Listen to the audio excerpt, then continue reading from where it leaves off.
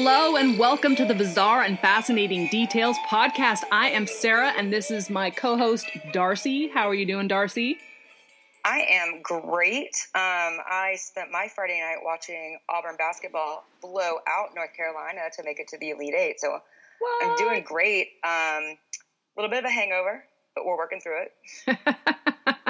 Always good to hear. So Right. Darcy's not going to be drinking during this episode, I don't think. Strictly water for me today.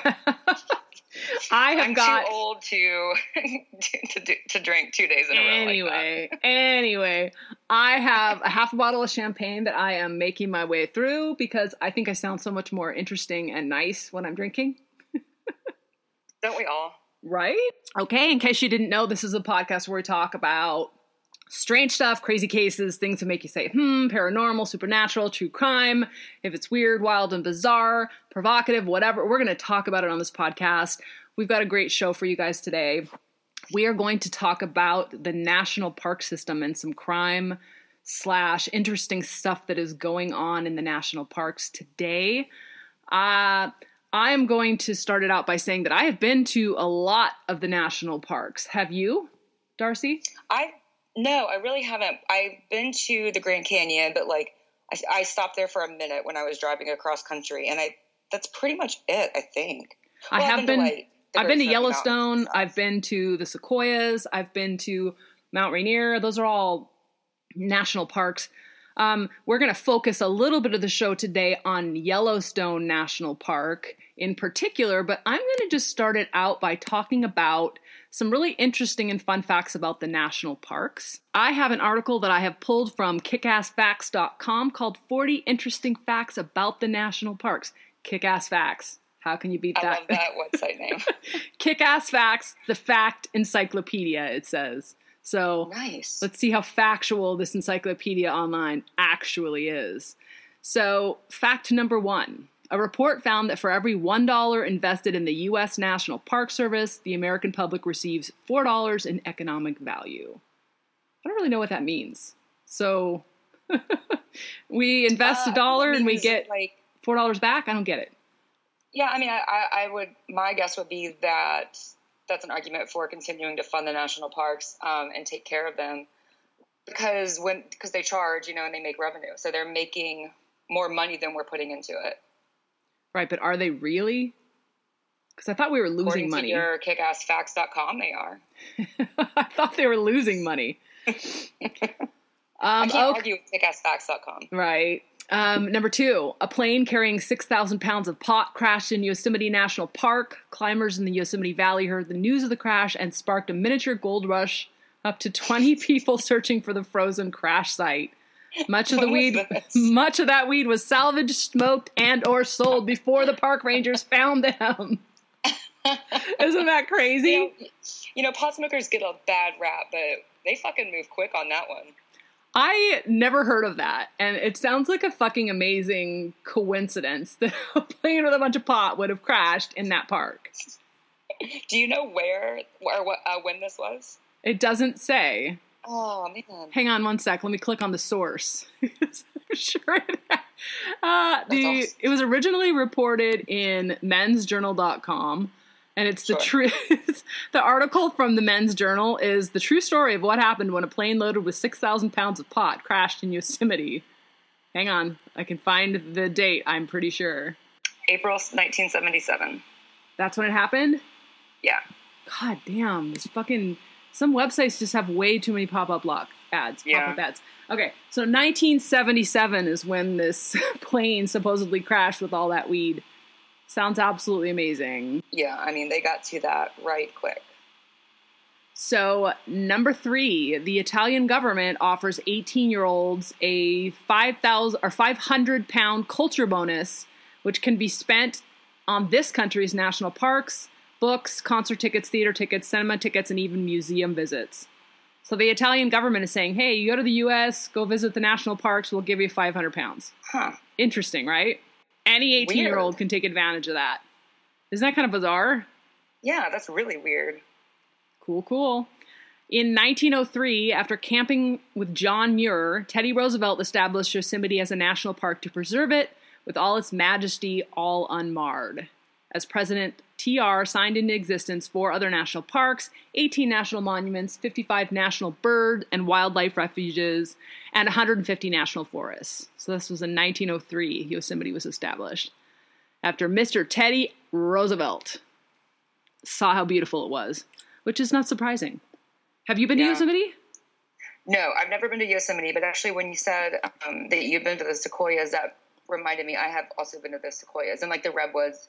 Because I remember like that tree that you can drive through. Yes. We went when I was like 12, so I vaguely remember it, but yeah, I have been there. That was really awesome. Absolutely amazing. Beautiful, beautiful places. If you ever have the chance to go, because who knows how long these places will be accessible to us and how long the funding will be available to keep them open to the public. But they are just absolutely magnificent in many ways during all times of the year.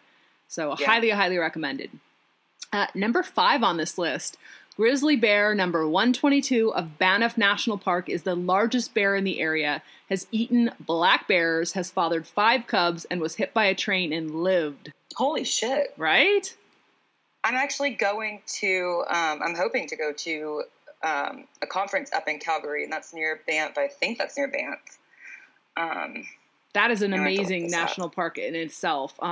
It's also very amazing that they tag all the bears that they find throughout the parks so that they can keep track of them in the event that they do, break into a home or kill somebody, so that they can make sure that if something like that does happen and they have to kill the animal, that they don't have to kill a bunch of them, that they can kill the specific one that did the damage or try to narrow it down, which is pretty cool. It's sad as well, though, because, this is their land. They were here first, and now, we're here interfering with their lives, with their environment. And when they fight back, they have to be put to death.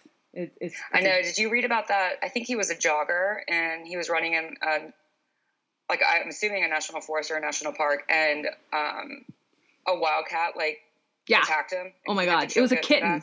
It was only 7 or 8 months old. It probably weighed about 30 or 40 pounds. Yeah, but still. He strangled it with his bare hands. Can you believe that? No, I can't believe it. But also, that's one of those things I feel like you don't know what you would do until you're in that situation. And it might be a 30 or 40 pound cat, but you're also not used to seeing cats that big. So that probably fucked me up a little bit. Well, the fact of the matter was it was an orphaned kitten. Its mother had been killed and it was starving. So it was desperate and it was trying to eat and it didn't understand. Right. Because it had been orphaned, its mother wasn't around to teach it how to hunt. So it just went for the first thing that came by in desperation, sort of. And it's a sad thing for that. But I mean, that's nature, right? That's a super fucking bummer. Yeah. So they did a lot of research and they found out a lot of facts about that particular case after it. But it's very interesting. Yeah.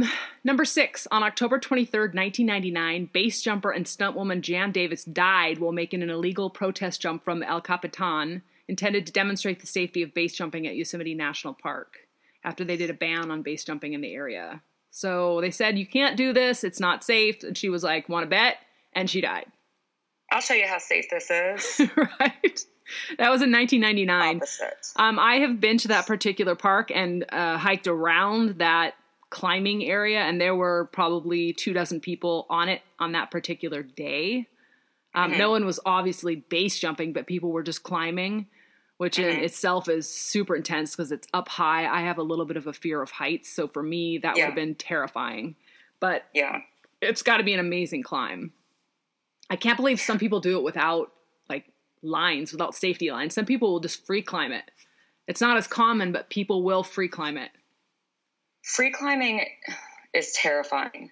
Yeah, I can't even imagine. For me, that's my worst fear. Yeah, absolutely. Other than being trapped in a box with 100 spiders. What? Why? Why would you bring that up? Talking about spiders. That's my worst fear. Oh my God.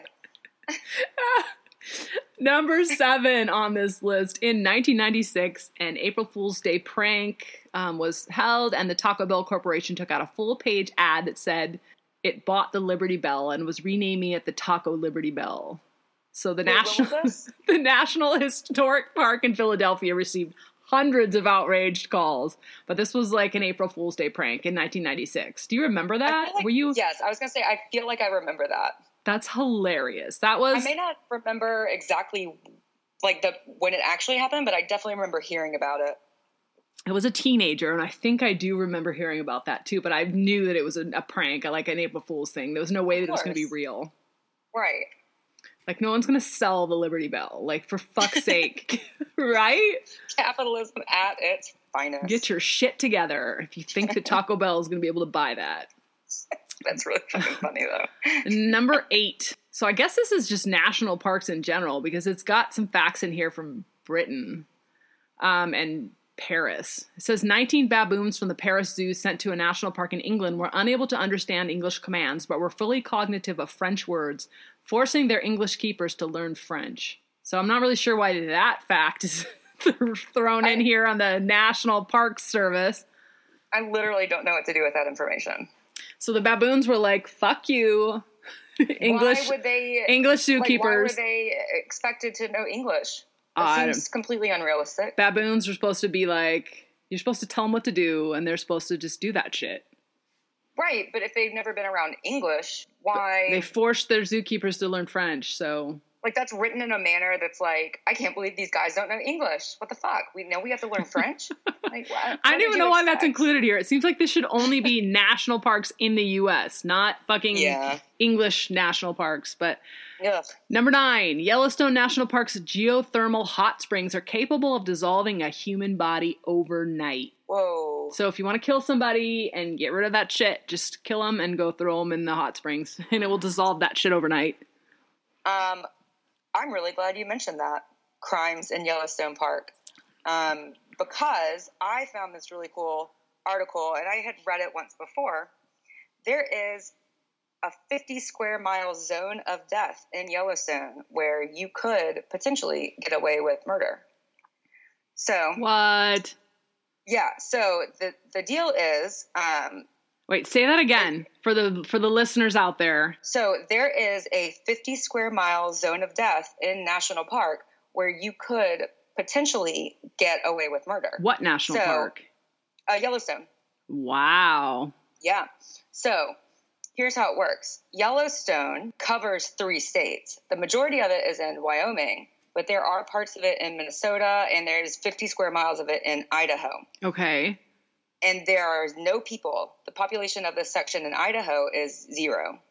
Wow. There's like maybe 40 people in the Montana one, but nobody in Idaho. So if you go to this 50 square mile area of Idaho, that's also the national park, and kill somebody, a court would not be able to seat a jury because there's no one living there. You have to be because you have to be tried in the federal district where the crime was committed, and your jury has to be from the state where the crime was committed.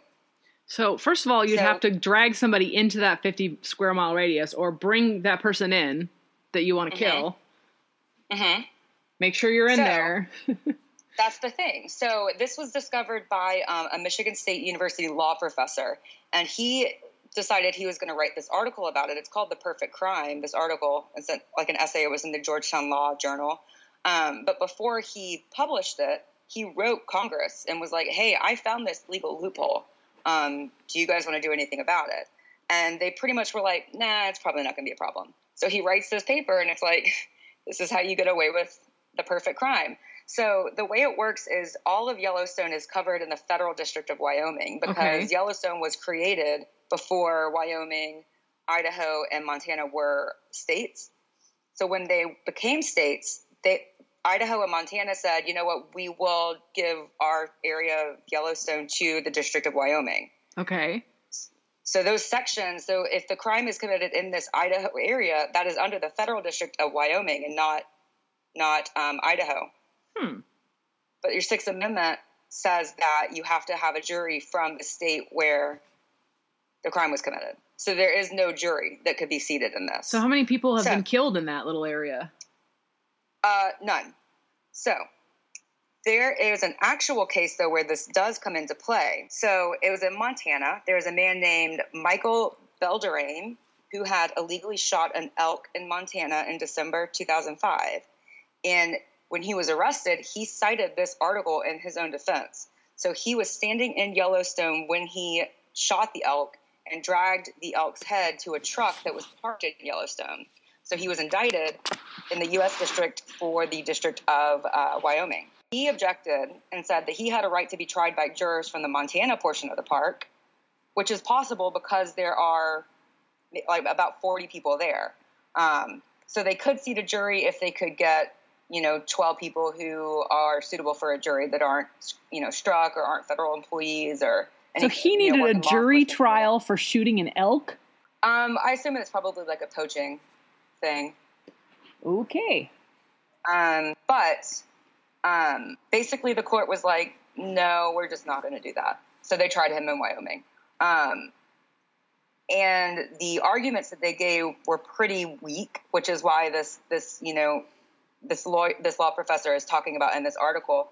So the court dismissed his argument because by agreeing to his argument, that would imply that Yellowstone actually does contain this zone of death with legal jurisdiction issues. And they don't want people to know that. Well, they don't want to set that legal precedent, I think. Because then they'd have to do something about it officially. Right. And so the ruling was about Montana, so this is the court's argument. The ruling was about Montana, in which there wouldn't be a zone of death, even if the court accepted his reasoning due to people living in the Montana portion. Third, the court flagrantly ignored Article 3 of the Constitution's separate right to a trial in the state of the crime by not moving the trial to Montana. So you would think maybe this guy is going to appeal that, right? This Court of Appeals ruling. Right, based on those facts of error. Right? Nope. He took a plea deal, and part of that plea deal included a provision barring him from appealing this precise issue. So he can appeal all of the other parts of his indictment. He just can't make that one part of public record. So they know about this. They know the problem. And now they're offering him a plea deal saying, you know what? Let's just all pretend that this doesn't exist. This is not a real problem. So I wonder if the hot springs where the bodies can be dissolved are in that 50-mile zone. I doubt it. I think it's just forest. I think it's just forest. So the article, does point out that you probably really couldn't get away with committing a crime there, because if you go there with the plan to commit a crime, they can convict you of conspiracy in the state that or in the area where you left. You know what I mean? Like where you came with this plan. If you brought any outside weapons, they could get you on a weapons charge. So basically you would have to go in there not planning it and kill somebody by beating them over the head with a rock or something, because you can't bring any weapons from the outside in. So that would be the only way that you could do that. But even then, because of what happened in the Montana thing, they would still probably just say, yeah, this was committed under Wyoming's federal district, so we're going to charge you in Wyoming. Well, if you were that dude that killed the wildcat with his bare hands, you could probably go in there and kill somebody with your bare hands. You probably could. And then be like, oh, it was in self-defense. Yep. I'm good. And theoretically, they could not seat a jury for your trial. We don't want to advocate murder, folks, but just saying. No, don't do that. Don't do that. But it is an interesting story. It is a bizarre and fascinating detail. We don't want people to go out and kill anyone, but it is very interesting that there is that tiny little area there. Yep. Which appears to be oversight. Senators and representatives of the area, were made aware of it, and they said, oh, we're going to do something about this, and then they never did. So basically, they're saying, yes, we know about it, but we're too busy doing other stuff, so we're not going to get to this. So all they could do, as of today, it's still there. It still exists, because all that they would need to do is change this 50 square mile area, the federal district, put it in Idaho and not Wyoming. That's all they would do. And then they could pick people from the state of Idaho outside of this 50 square mile area. But they haven't done it. Very interesting. Right? I would imagine that this is something that does not gain a whole lot of attention in the media, so it probably won't. It'll probably be a while more before the article first came out in 2005, and I do think it got a lot of press then, but obviously 14 years later, nothing's been done about it, so. Right. Yeah. Well, if there's not a lot of murder happening, then I don't see them making a change, right? Right, which is their argument. That this is not a high crime area. We don't have to worry about this. We're not going to do anything about it. It's not like it's inner city Chicago and there's a bunch of guns and murder happening. It's a freaking forest in the middle of nowhere. Yep. And in Idaho, which is kind of the Wild West still. Oh, isn't there a lot of Nazi activity? Or not Nazi, but neo-Nazis? Yes. In Idaho? Yep, there is. There are large sects of white supremacist groups and white separatist groups in both Idaho and Montana. And there's some really interesting books and stuff that you can read about that, specifically Ruby Ridge, which took place in Idaho. That was like the big government fuck up before Waco. But those are all linked together. And that's really interesting. We can talk about that another time. Interestingly enough, our family homestead is also in Idaho. Oh, is that right? In Hope, Idaho. Where's that? On Lake Pend Oreille. I think it's in the middle of the state. Maybe it's in the lower southern portion. I'm not exactly sure because my dad ended up selling the land a few years ago. But our family had our homestead there for hundreds of years. That's where the family. Did you ever go? I never actually got to go. The house that was there burned down, I believe, in the 70s, and they never built anything else on there. So it was just a bunch of land. Right. And then my dad sold it to some developers not too long after that. But it's interesting, very sad because that was in our family for a lot of years. There was timber. Yeah. There was a silver mine. There was a bunch of other stuff sustained my grandmother so that she didn't have to work. So this is like a lot of land. It was. It was actually supposed to be held in trust for my dad, my uncle, and my grandmother. And my uncle and my grandmother passed away. So it became my dad's, and he was supposed to ensure that it passed down in the family and came to us kids, and he ended up selling it. So it's a sad thing. But anyway, that's a little digression there. Number 11 on our national parks fact sheet is the least visited national park in the U.S. is the Gates of the Arctic National Park and Preserve in Alaska, which lies entirely north of the Arctic Circle and has no established roads, trails, visitor facilities, or campgrounds. Well, that makes sense that why it's not visited often. Why the fuck is it a national park? There's literally no way to get there and no way to drive around it. Why the fuck is it a national park? So we're funneling money into this place that no one can go visit, basically. That one's probably, if I were to guess, I would say that one's probably like a scientific research one. Possibly. You know? But there's a picture of it here, and it looks actually pretty gorgeous in the warmer months. Interesting. Yeah. Number 12 on this list, on May 25th, 2015, a man discovered an orphan baby moose in Yellowstone National Park in Montana. When he reported the calf to local authorities, they shot the baby and blew up the carcass of it. Its dead mother, they shot it up, blew up the carcass, and the carcass of its dead mother to prevent grizzly bears from being drawn to the area. Oh. Interesting. That's awful. But see, if you wanted to try them, it would be very hard to seat a jury. Absolutely. I skipped a fact here. I think I missed fact number 10. There is a legendary hobo rock climber known as Chongo, who, while illegally living inside Yosemite National Park for almost a decade, made a life for himself by scavenging food, ascending sheer rock faces, and writing a book called The Homeless Interpretation of Quantum Mechanics. What the actual Is that a different interpretation from quantum mechanics of people that have... So the homeless have a different interpretation than normal scientists? Not to my knowledge. I don't know. It sounds like he was probably doing acid. I haven't read this book, so can't speak to that. Go out and read The Homeless Interpretation of Quantum Mechanics and write us an email and let us know if it's interesting or not, or if it seems legit. I wonder if it's available anywhere, if it's like he wrote it but he never published it. I don't know, but the fact that there's a homeless rock climber, like... I can imagine, like, in the warmer months, it's probably not that hard to live off scavenging from, like, garbage cans or things, because there's a lot of visitors that come to those national parks. But in the winter, that's got to be rough. Well, it just says he's homeless, right? It doesn't say he's destitute. So, like, maybe he works as a guide or he does something. Maybe he has money. He just chooses to... Independently wealthy, homeless rock climber. Hey, I don't know this man's life. I'm not judging him, but that just sounds crazy. Right?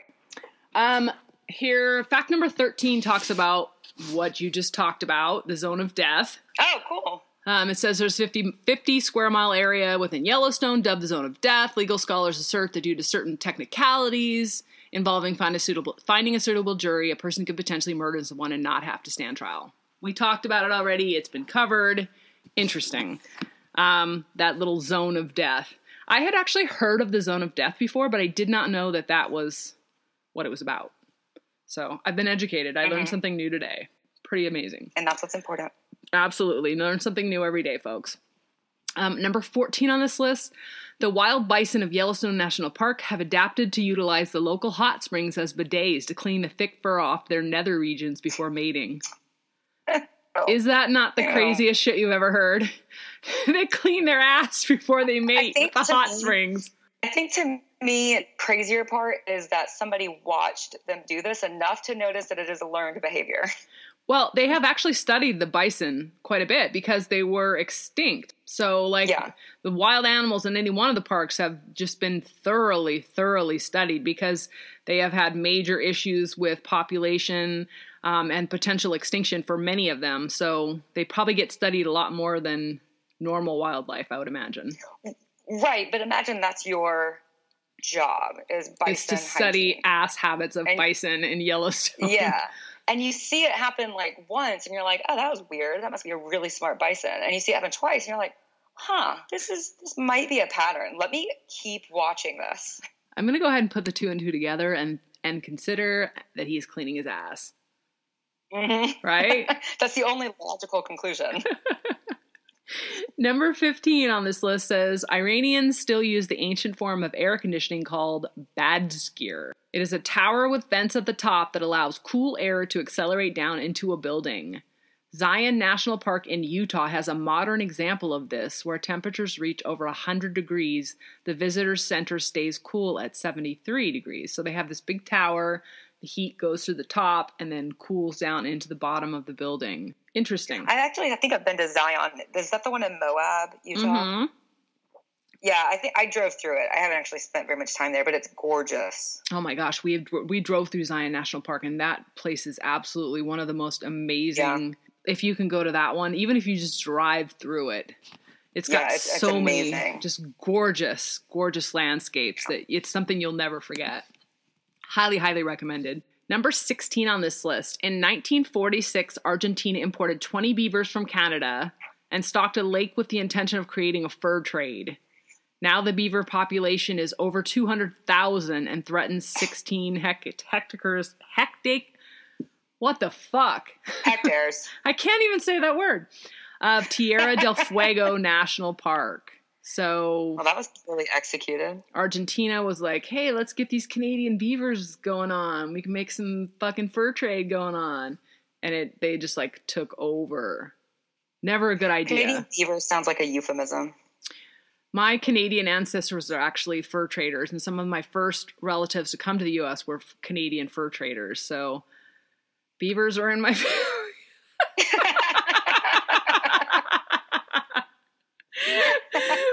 Fucking beavers! Canadian beaver runs at my family. Oh, God. Why? Number 17 on this list. Anyone who removes Hawaiian rocks from the islands is said to be cursed. Every year, people mail back thousands of pounds of rock, sand, shells, etc. from the Hawaiian Volcanoes National Park. Many report their lives have been ruined by the curse. Have you heard of that? I have heard of that because it's illegal to take stuff from the Hawaiian Volcano National Park. And so people do. And I don't know how it started, but I assume it was this urban legend got out there and people were like, no. And then they were like, I'm going to take stuff and blah, blah, blah, whatever. And then they're like, oh shit, something happened. I need to mail this back. This is definitely the reason. So I don't know. I think when you I've never heard of that. They legit, have you been to Hawaii? No, I've never been. I have been many times, and they legit check your shit hardcore when you leave there. They x-ray your bags. It has to be specially inspected for flora and fauna and etc. But I thought it was because they didn't want to bring disease from the mainland back to the island because it could pretty much eliminate and kill the Hawaiian plants. But I think that's probably true, but there's also the other part is they don't want things from Hawaii going to the mainland too. For the same types of reasons? I actually have heard of that.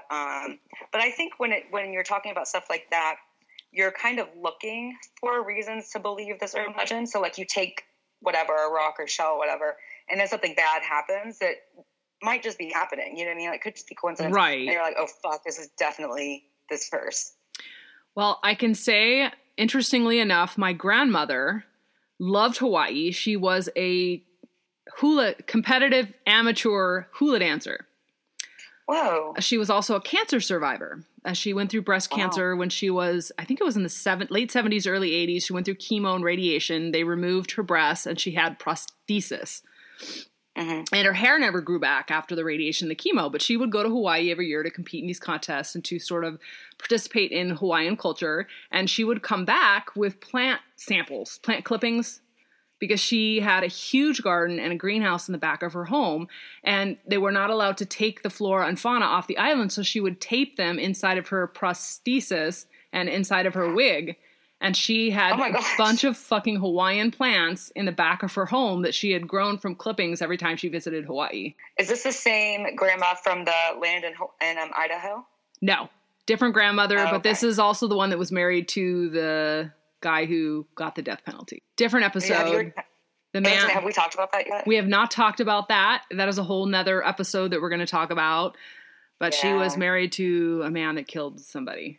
That was the story of my grandmother and her removal illegally of the Hawaiian flora and fauna, that she built this amazing garden behind her home with like waterfalls and koi ponds and like all kinds of Hawaiian plants. It was absolutely amazing. She was a very, very interesting character. At the time when I was growing up, I felt like she was totally embarrassing. I wanted nothing to do with her. I didn't want my friends to see her. But I feel bad now because back then she was kind of a badass. She wore these great big huge like reddish brown wigs, like massive wigs that were just like made her hair look like it was huge. And she would wear these colorfully painted earrings with like parrots and lots of colors and feathers and just these muumuus with all kinds. She just didn't give a fuck about anything. No fashion, no society telling you. She just did what she wanted to fucking do. Yeah. She was an amazing woman. She was married to a fucking killer. Like, this woman survived a lot of shit, and she was just like, I'm going to do what I want to do and live my life, live my best fucking life.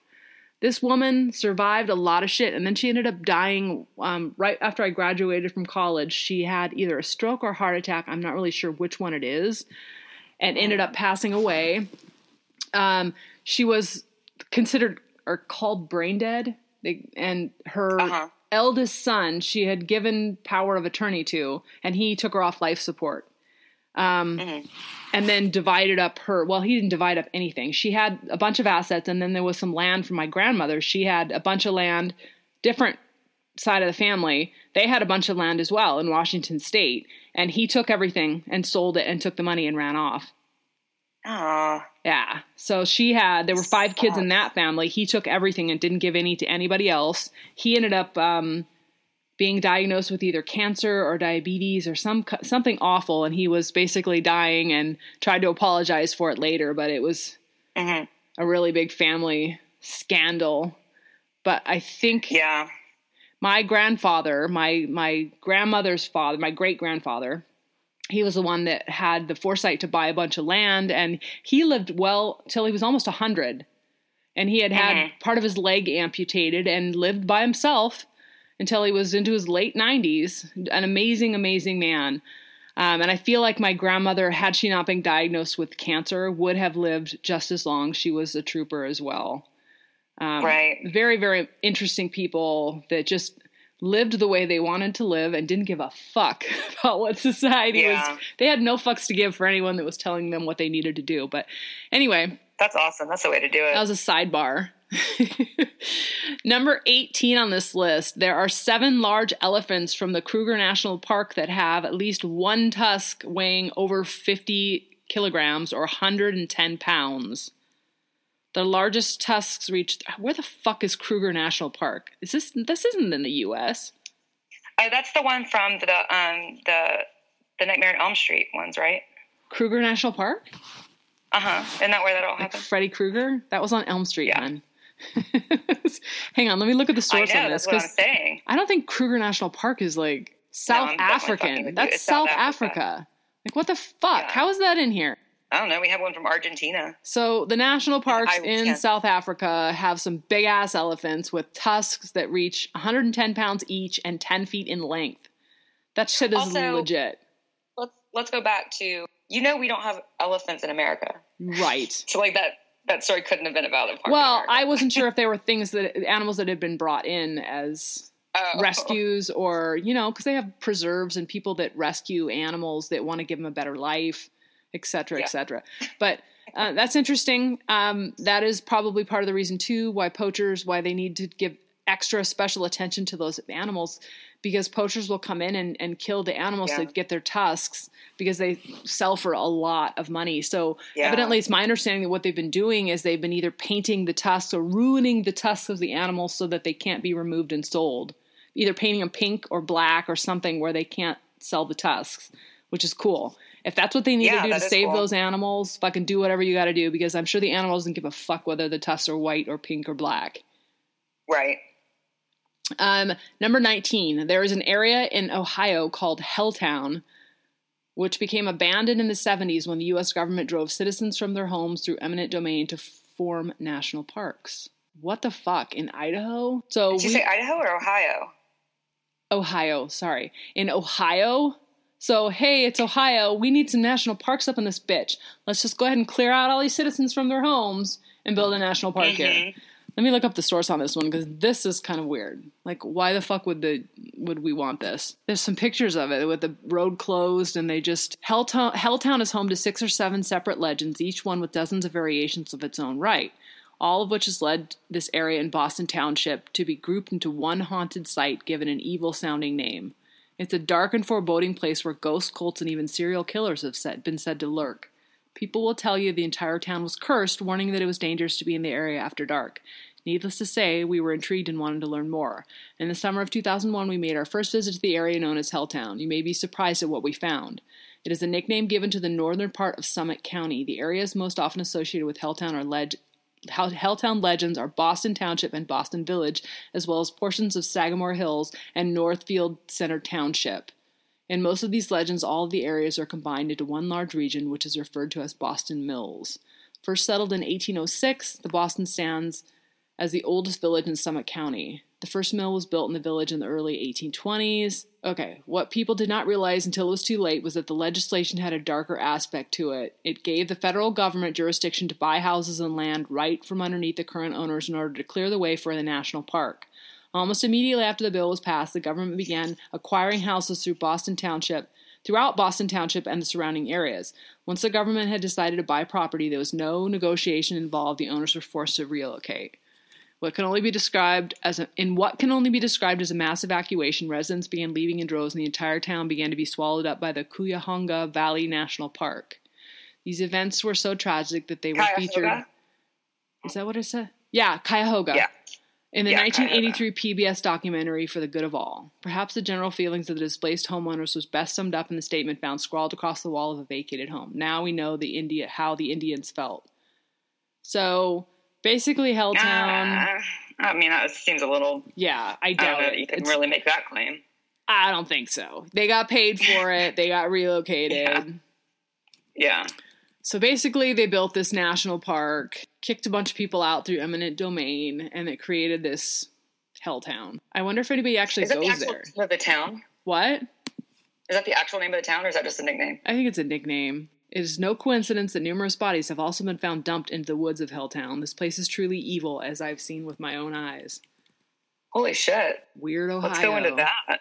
I think that's a whole episode on its own, because there's a lot of stuff here. It's like really kind of hard to cover all of that in one portion when we're not really necessarily delving into the specifics of any one case. But this Ohio area called Helltown will be in a later episode, folks. We're going to dig into more detail on that, at a later date. So stay tuned.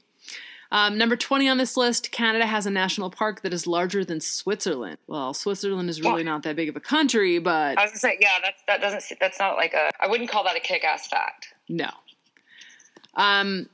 Number 21, Northeast Greenland National Park is bigger than all but 29 countries in the world, featuring 5,000 to 15,000 musk oxen and no permanent human population.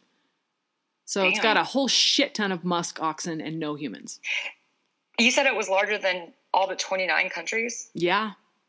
In the world. Switzerland was the one they chose to lead that with? No. That was a different fact. Oh. Different fact. Oh. Canada. Okay. Sorry, I didn't Canada has a national park. This is Greenland. Different countries. Oh, sorry, I didn't realize we moved on. It's throwing me off because I thought this was national parks in the U.S., not national parks around the world. So it's kind of throwing me for a loop here. Number 22, Isa Lake in Yellowstone National Park is the only lake in the world that drains to two separate oceans. And number 20, a lake that drains to two oceans? Yes. So like the Atlantic and the Pacific, right? The Atlantic. Oh. Well, I was going to say the Gulf. The Gulf? You think? Okay, maybe. I don't know. It's probably, is it through a river? So I mean, I would think that like the lake drains to the Mississippi, and the Mississippi goes to the Give me a Gulf. second. I will give you more information on that. The Isa Lake is located in Yellowstone National Park in the U.S. state of Wyoming. The lake straddles the Continental Divide at Craig Pass and was first discovered in blah, blah, blah. The lake is believed to be one of only two natural lakes in the world which drain to two different oceans, the other being Woolston Lake. The east side of the lake drains by the way of the Lewis River to the Pacific Ocean, and the west side of the lake drains by way of Firehole River to the Gulf of Mexico. Boom. Firehole River. That's a badass name. Firehole River. Firehole River? Hell yeah. The lake is easy to visit as it is adjacent to the road that now connects to Old Faithful and West Thumb Geyser Basins on what is known as the lower loop of the Figure 8 Highway, which travelers go through Yellowstone on. So, interesting. In number 23, in 1976, a chimpanzee mother-daughter duo kidnapped, murdered, and cannibalized at least 3 chimpanzee infants in Gombe National Park, effectively making chimp serial killers a reality. Oh, damn. Right? So it's not just humans that have the freaking serial killer on status on lockdown. Like, chimpanzees are Where was that? No fucking joke. In Gombe National Park, I would imagine that's Africa. Right, okay. Probably in Africa. I feel confident that that's Africa. Let's just call it a day. This is bizarre and fascinating details, not exact factual details. We don't know all the facts, people. Temper your expectations. We have no shits to give about actual facts. No, I'm just kidding. Please don't send us emails about that. Number 24, the Saguaro National Park cacti have microchip IDs implanted to prevent theft. What the fuck is Saguaro National Park? Sidebar. I'm gonna guess. New Mexico? Arizona? Wait, how'd you spell it? Oh, Arizona. It's in Arizona. That was definitely not what I was gonna guess. Nope. Saguaro. It's Saguaro. Saguaro? Oh. Saguaro National Park. If I am mispronouncing these words, folks, forgive me. Don't worry about it. I am fucking murdering these words today. Okay. Number 25. As of May 19th, 2016, Betty Reed Soskin, age 94, is the oldest national park ranger serving in the United States. Get it, Betty. She's What? like, fuck that shit. I'm a ranger and What I'm national not retiring. park? Let's see. Where's she at? As of 2016, she is killing it. She's at the Homefront National Historic Park in Richmond, California. They said now, this has been updated, at 97, she is the oldest national park ranger serving in the U.S. In February 2018, she released a memoir signed My Name to Freedom. She's nice. fucking killing it. Title. She was in World War II as a file clerk for Boilermakers Union A36. Whoa. She's kicking ass. Can you imagine? That's like, you could go see her and that would be the attraction. You know what I mean? Yeah, for real. She's in Richmond, California. I don't know where that Badass. is. Where's... The World War II Homefront National Historic Park. I didn't even know that was a thing. Rosie the Riveter. There's a thing. Rosie the Riveter World War II Homefront National Park in Richmond, California. That's the Where's thing. Richmond, California? That's like Northern California. Go there. That's Check it out, awesome. folks. Go meet her. She looks really. super, super interesting. More kick-ass facts about national parks. Number 26. Part of Cuyahoga National Park in Ohio is an EPA Superfund site set up in 2012 Ford, 3M, Chrysler, and Waste Management of Ohio were all held liable for pollution. Yeah, that's the river that caught on fire. That's some crazy shit. And I want to say it was in the 80s, maybe 70s. I don't know what the fuck it is about Ohio, but there's some crazy shit there. There's actually, I think, some of the main, God, what is that park called? It's one of the oldest pyramids in the world, was actually located in one of the national parks in Ohio. I think it's Cuyahoga.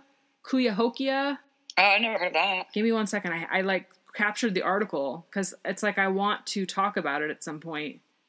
Yeah, the Cuyahoga River caught on fire in 1969 because there was so much pollution that was being dumped into it.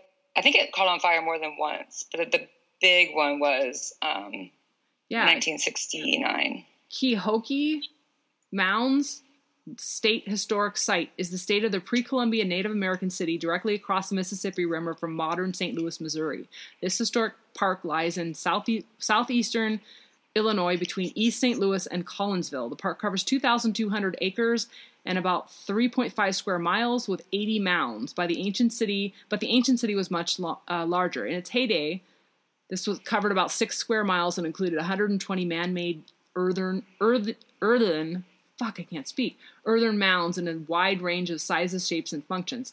So this is like the pyramids of the U.S., and I had never heard about it until I listened to a podcast that was talking about it. And this is I'm going to edit this part out because this is a whole different episode that we need to talk about. But this is one of the oldest cities in the country and possibly in the world as well. But they found, pottery, when they dug up the archaeological sites. It was pre-Columbian cities in Mexico that had connections to this area in Ohio. So it's amazing. It's been a designated National Historic Landmark and one of the UNESCO Heritage World Sites within the U.S. So we only have very few of them. We have, I think, 23, and that's one of them in Ohio. So we need to talk about that as a separate episode because there's a whole shit ton of weird and crazy facts around that particular historic site that's super interesting.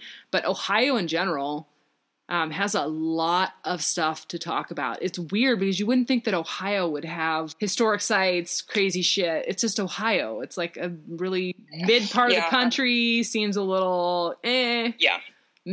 I've never been super impressed with Ohio, but maybe you'll tell me something that will make me impressed. But this is interesting. Pollution from Ford, 3M, Chrysler, and the Waste Management Centers of Ohio created some serious pollution. There was a lawsuit involved in this, obviously, and they set up a super fund to deal with the pollution that they created, and this was given to the Cuyahoga National Park to create that and to help the citizens have some areas where they could go to that were clean, fresh, and able to see wildlife and trees and whatnot. But interesting.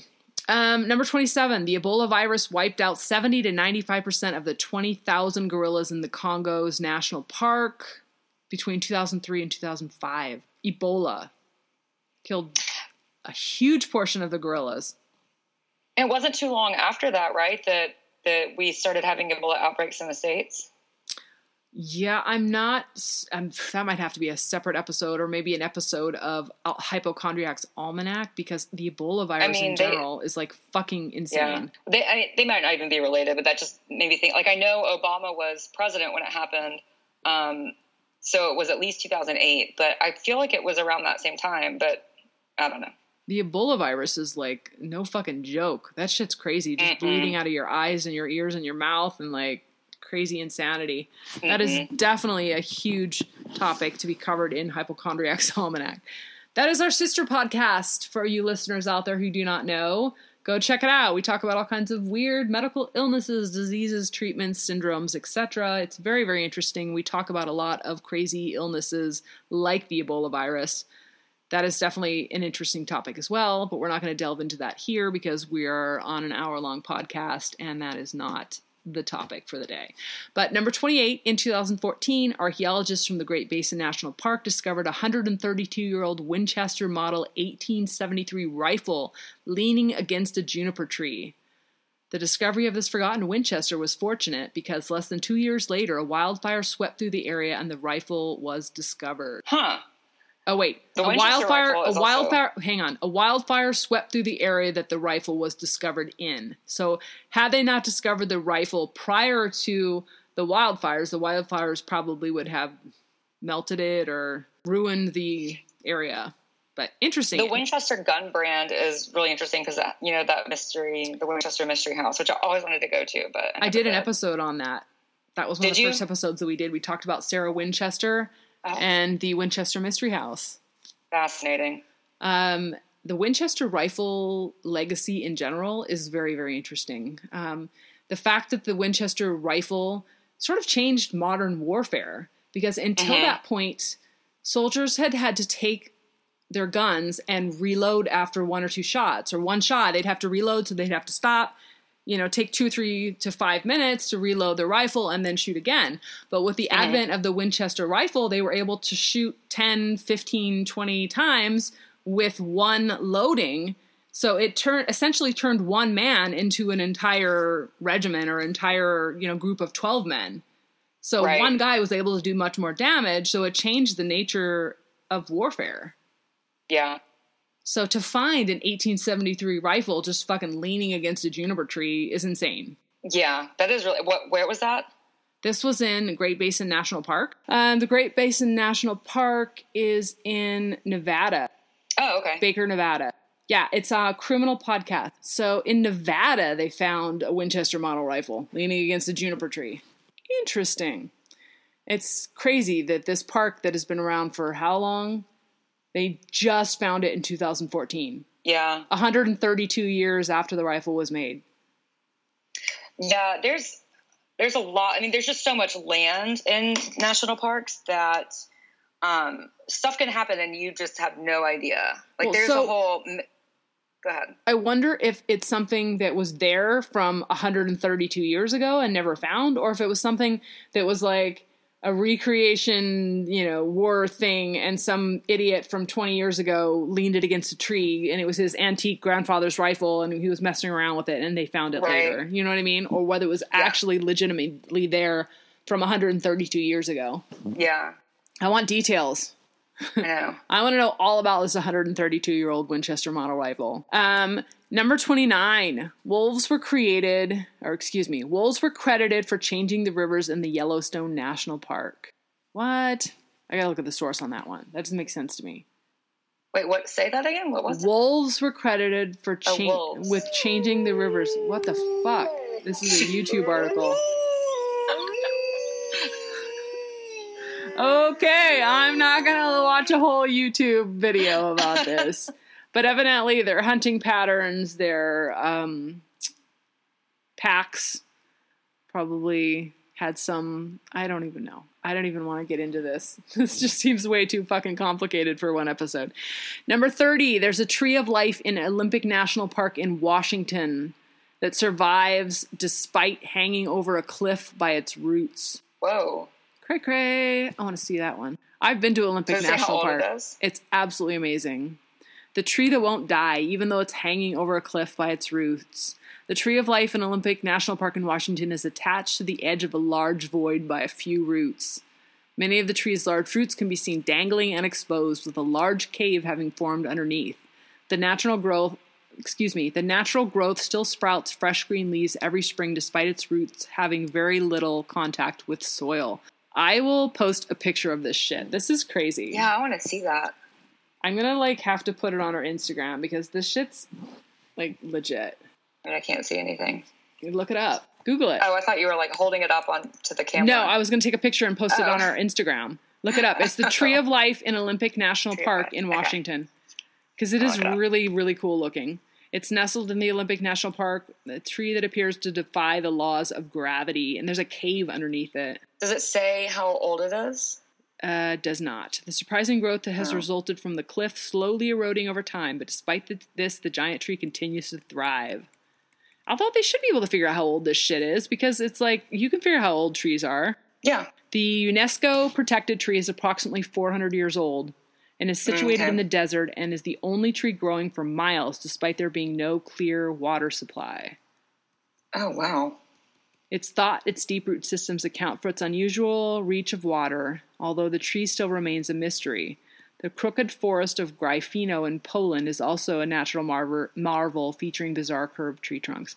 So there's a picture of this shit too. Anyway, yeah. I will post a picture of this amazing tree, the Tree of Life in the Olympic National Park. It'll be on the Instagram feed and the Twitter feed, folks. So do not worry. You can check it out. I'll also put the link to this article in the show notes so you can go click on it and see more information if you are so inclined. Number 31 on this list. In Germany, there's an undetectable minefield in a national park filled with glass landmines. What? Wow. When was that from? Like, are we talking World Wars or are we talking earlier? I would imagine it's World War II. Let's check it out. I don't know when glass mines were. Several parts of the national park will not be open to public for a long time. Anti-personnel minefields sewn into glass mine 43 mines dating from the Second World War still exist near the dam in this reservoir in Germany. These sorts of mines cannot be easily cleared because there is no device able to detect them. They're glass, not metal, so they can't metal detect them. Even explosive sniffing dogs cannot be used because there are no traces of explosive that can be detected. And no traces of explosive have spread throughout the soil as a result of the fighting. Injuries caused by such mines are extremely difficult to treat medically because the glass splinters cannot be picked up by x-rays. Wow. Oh my God. So how big is this area where all the glass mines are? The areas of the park that were sown with glass mines have been fenced off and marked with warning tape. Entering through them is strictly forbidden. This is within the Eifel National Park. It is the 14th national park in Germany and the first in North Rhine-Westphalia. Okay, several parts of the national park will not be open to the public for a long time. It does not say. It just says that anti-personnel minefields sewn into glass mine 43 mines dating from the Second World War still exist near the dam at the Erft Reservoir. So it doesn't say how much land, just that no entry, and they've posted warnings and the area is cordoned off. Jesus. Right? That's fucking crazy. That would be insane. I could imagine there are probably many, many areas in Europe that are like that. And also in a lot of Asian countries from Vietnam and some of these other conflicts that have existed throughout time where they use different kinds of mines. But that is crazy that there are mines out there that cannot be detected because they're glass. Who ever heard of a glass mine? That's a whole nother episode. I've never even heard about that. That's crazy. We have to do a warfare episode. Yeah, let's edit this part out. We'll do a warfare episode and we'll talk about weird shit used in like mustard gas and glass mines and like some of the crazy shit that was invented by Germans during World War II. Like the supernatural related shit is insano. It is so crazy. We've got to talk about that. Like they used the Tesla lightning ball and like they were developing atomic related weapons for a long period of time. So that is a whole nother episode that we definitely need to like get into because that's like some crazy shit. Not to be discussed within national parks episode. I know. I didn't think we were going to get into World War II on this one. No, but World War II in itself is like, you could do like a 5-part episode on that. It's so like filled with so many bizarre and fascinating details. But anyway, number 32, Liberia has a national park with the highest mammal species diversity of any region in the world. Due to its location and the absence of amenities, there are few visitors. The park has no roads or trails, so it can only be reached on foot. So folks, if you want to go check out Liberia's national parks... You know, just like the next time you're in Liberia. Right? That's in Africa, right? Well, yes. Yeah. So, highest mammal species diversity, but there's no roads or trails, so... So, like, if one of them's attacking you, you can't get in a car and drive away. No. Sounds fun. Cool. Let's go. Let's do an episode from there. Yeah, right. Number 33, the Great Smoky Mountains National Park is far and away the most visited national park in the country, having over 11 million visitors annually. Yeah, because they don't have anything else to fucking do in the Great Smoky Mountains area. This is not true. It's very pretty in the Appalachian area. Okay. Whatever. I'm just saying, it is really pretty. And there are some really cool areas. Like Asheville, North Carolina is amazing. Number 34. 2 college graduates traveled the U.S. vandalizing historical and private signs as grammar vigilantes. After damaging a sign in the Grand Canyon that was more than 60 years old, the 2 were banned from the national parks for a year, given probation, and made to pay for the restorations. A year? What the actual fuck? Ban these guys for life. Why? Just why would you? Why? Because they were grammar vigilantes. What the fuck? That's dumb. Just seriously. People on Twitter like everybody else does. Fucking ban them for life. They don't deserve to be there. If they're going to destroy shit and not leave it in the same state it was when they went through, they need to be banned for life. Period. Really? That's my opinion. Agreed.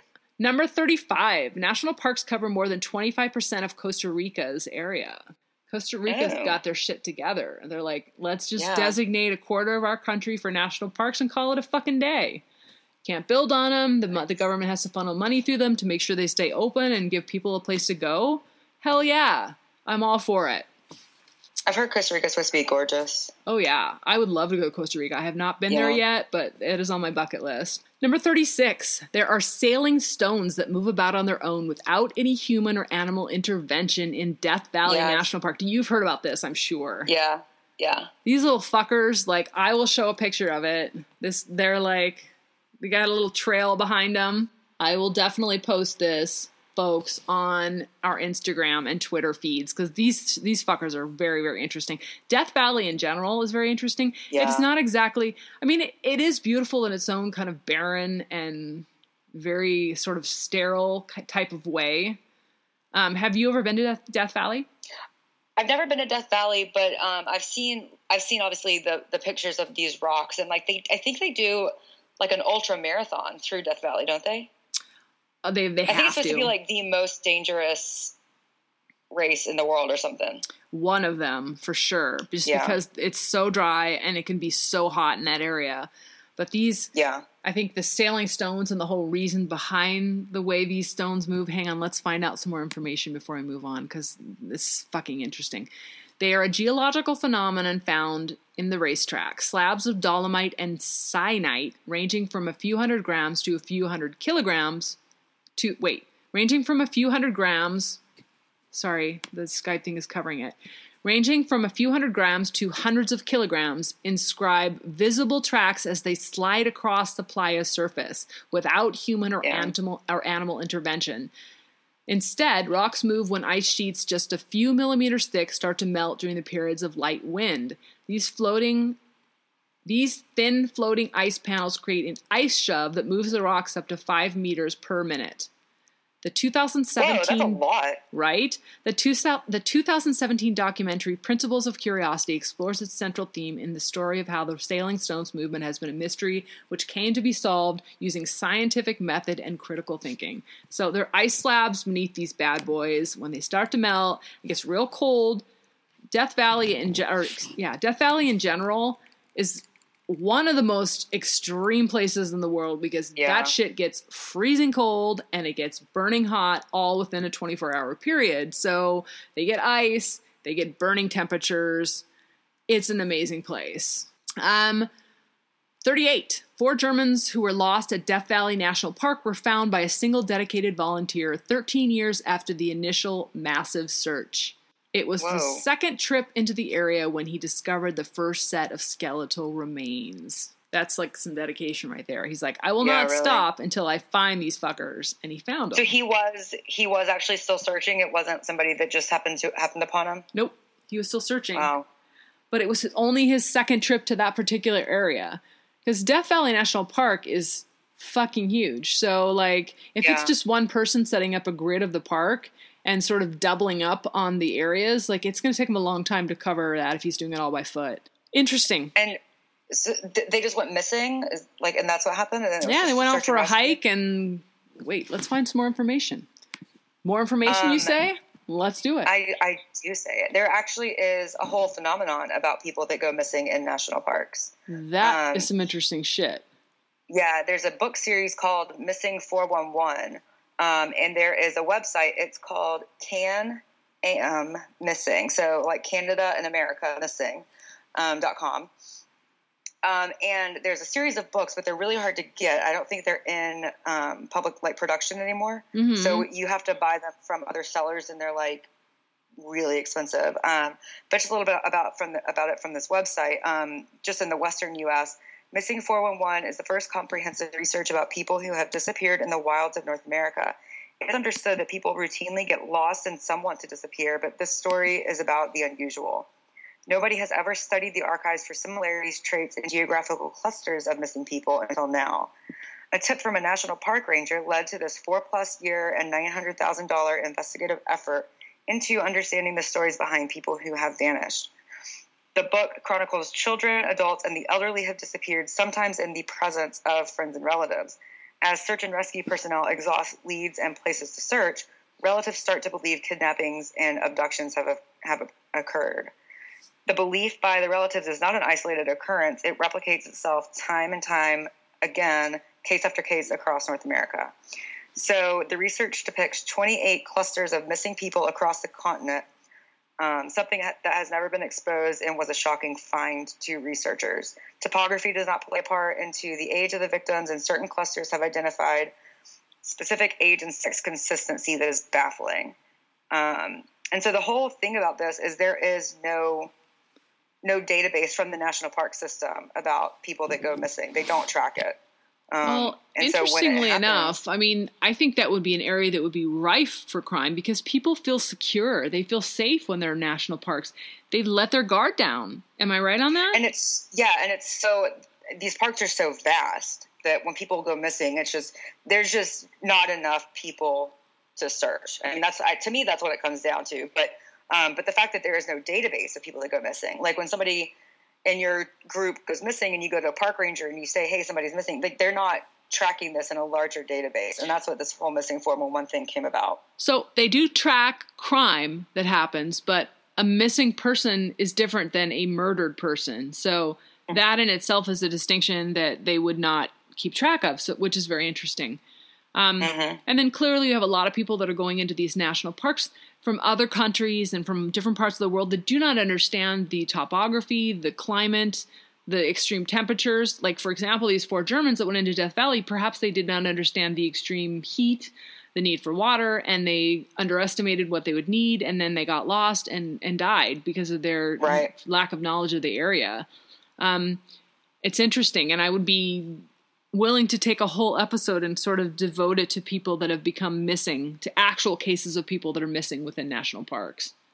Yeah, I think they did a movie, and I think you can watch it on YouTube. I haven't seen it yet, but it's definitely something that's on my list of things to research because it's fascinating. Oh, yeah, for sure.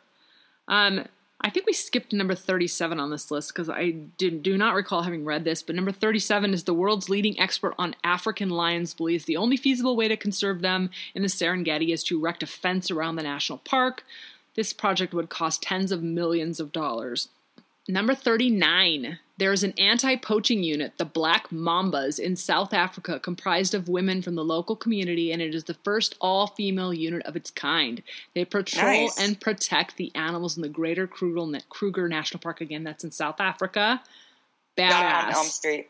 I am all for that. Let's get these chicks, these badass chicks, and let's do this shit. Because it does not take a man to be able to do that work. Right. Number 40, this is the last fact on this list. There is a glass walkway in China's Tiananmen Mountain National Park that is 200 feet long and about 4,700 feet in the air. What? No thanks. Yeah, almost I am seriously scared of heights. I would at the Grand Canyon. I would fucking freak the fuck out. That would be so, I'm sure it's beautiful, but oh my God, that would be so scary to be walking that far in the air. Me. Yeah, no thanks. Hard pass. Although I'm sure it's absolutely beautiful there. Well, that's the one that it's like a shorter one, the little loopy at the Grand Canyon. It's weird. They only have one fact in here. Not on that bridge, but somebody actually just died in that area. Oh, that's crazy. Like 2 days ago, I think. Yeah. Shit. They didn't fall off the bridge or anything, but they did fall over the edge. Like as an accident? Yeah. They didn't jump. Right. Wow. What's kind of interesting to me is that there's only one fact. I mean, if this is truly a national park system internationally, and there's one fact about Chinese parks, China in general as a country has thousands of national parks. And dozens of UNESCO World Heritage Sites. So the fact they only gave one fact about China is interesting to me. There are some amazing things in China that we've got to do separate episodes on, because just the clay soldiers, that's like a whole episode in itself. China has pyramids just the same way as South America and Egypt. Mm-hmm. There are a lot of really interesting, fascinating. There are people that believe that China invented pasta before the Italians. And pizza. Yeah. It's a country where there's a lot of misunderstandings, a lot of misconceptions. I want to do probably a 5-part series on China and some of the cool stuff that's going on there. And there are just the murders in China, the true crime, the stuff that's there's some crazy shit that happens in China that I don't think as a society and as an educational system, we don't talk about China. No, we don't.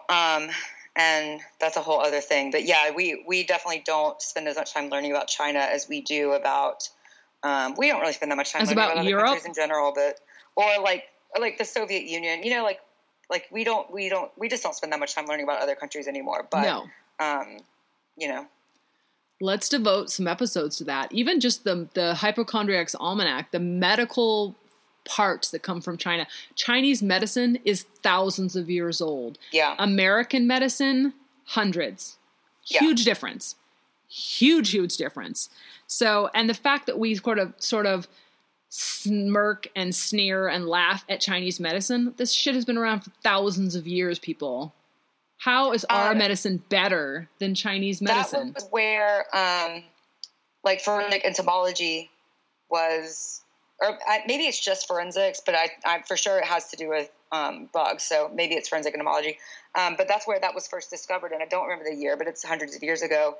And a farmer was killed or whatever, and the police told all of the farmers in the area to bring all of their sides to just put them all down or whatever, and they were all clean. There was no blood on any of them. But flies started congregating on this one guy's side, and that's how they found out that he was the murderer. That shit's crazy. Yeah. Yeah. Very, very interesting. Obviously, maybe this is going to have to be part 1 of 2, because we didn't really talk about any specific murder cases within the national parks. And to be honest with you, there are dozens of murder cases within the national parks. So folks, this is part 1 of our national parks episode. And we are going to have another one where we're just going to talk about true crime and murders within the national parks, because that shit in itself is very, very interesting. Agreed, Darcy? Yep. I agree. Got to talk about Cary Stayner and some of the other crazy shit that has happened there. Yeah. In the meantime, you can contact us, folks, if you would like to talk to us at thebfdpodcast@gmail.com. Questions, comments, suggestions. We are always happy to talk to you, folks. We love your emails. We will put the email address in the show notes as well. But we have a couple of emails this week. So we got an email from Emily saying, congrats on your new podcast. Sounds like you two ladies have a big agenda with 2 podcasts.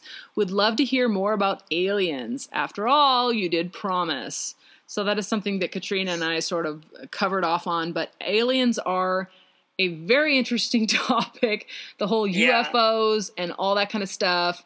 The Area 51 sightings and the number of reported alien abductions, it's insane. So that in itself is 3 to 5 parts in an alien episode. But are you down for some sort of an alien episode, Darcy? Yeah, I'm down to talk about it, because I think we probably have some different viewpoints on aliens. I'm much more of a cynic. I have varying opinions on aliens as well. It's interesting. We can definitely get into it, but this is signed one of your first fans, Emily. Yay! Thanks, Emily. And the title of the email is Kudos. So thank you, Emily, for sending us out this email. We are definitely going to talk about some aliens. They are one of the hot topics for bizarre and fascinating details. We can't wait to get into that. Next email is from Peter H. One major suggestion, professional microphones. They make a huge difference in sound quality and cutting out some of the punctuation sounds. Also, we love Audacity to edit with. It's a great platform with lots of easy tools for more recorders who want to advance their podcast quality. Feel free to hit me up if you have any recording or editing questions. Signed, Peter H. Thank you, Peter, for your suggestion. We are always, Thanks, Peter. We are always aiming to improve the quality of our podcast. Because we are just starting out, we are sort of doing all of this on as many of the free software programs that we can find. But as we continue to build a listening audience and get sponsorships, we are creating our Patreon platform, and we will get a PayPal donation link set up as well once we get our website up to speed, where we will allow people to donate funding. And with that funding, we plan on upgrading the show as we go along. Obviously, we do the best we can with what we have right now. But yes, that is one of the first things I plan on purchasing once we start building a greater audience and getting money coming in from the show, is some better quality microphone equipment. Yeah, for sure. All right. Thank you so much, Peter, for your suggestions. We love it. Please send us more email. In the meantime, until next time. Oh, let's plug the Twitter and the Instagram. Yes. So we have a Twitter account. We are at the BFD Podcast. So find us on Twitter and hit the follow button. You can also check us out on Instagram. We're at podcast.addict. Or at Podcast Addict on Instagram. We post pictures as well as on our Twitter account of the different things that we talk about on the show. So join us, follow us, check out some of the cool stuff. We put the details / websites that we talk about on the show onto our show notes. So if you want to go check out more specific details on some of the things we talked about today, that is a good place to go. And please join us again next week when we talk more about weird, wild, and wacky stuff. Good night, podcast peeps. Stay safe, keep it real, and always live your best life. Bye. War Eagle, guys.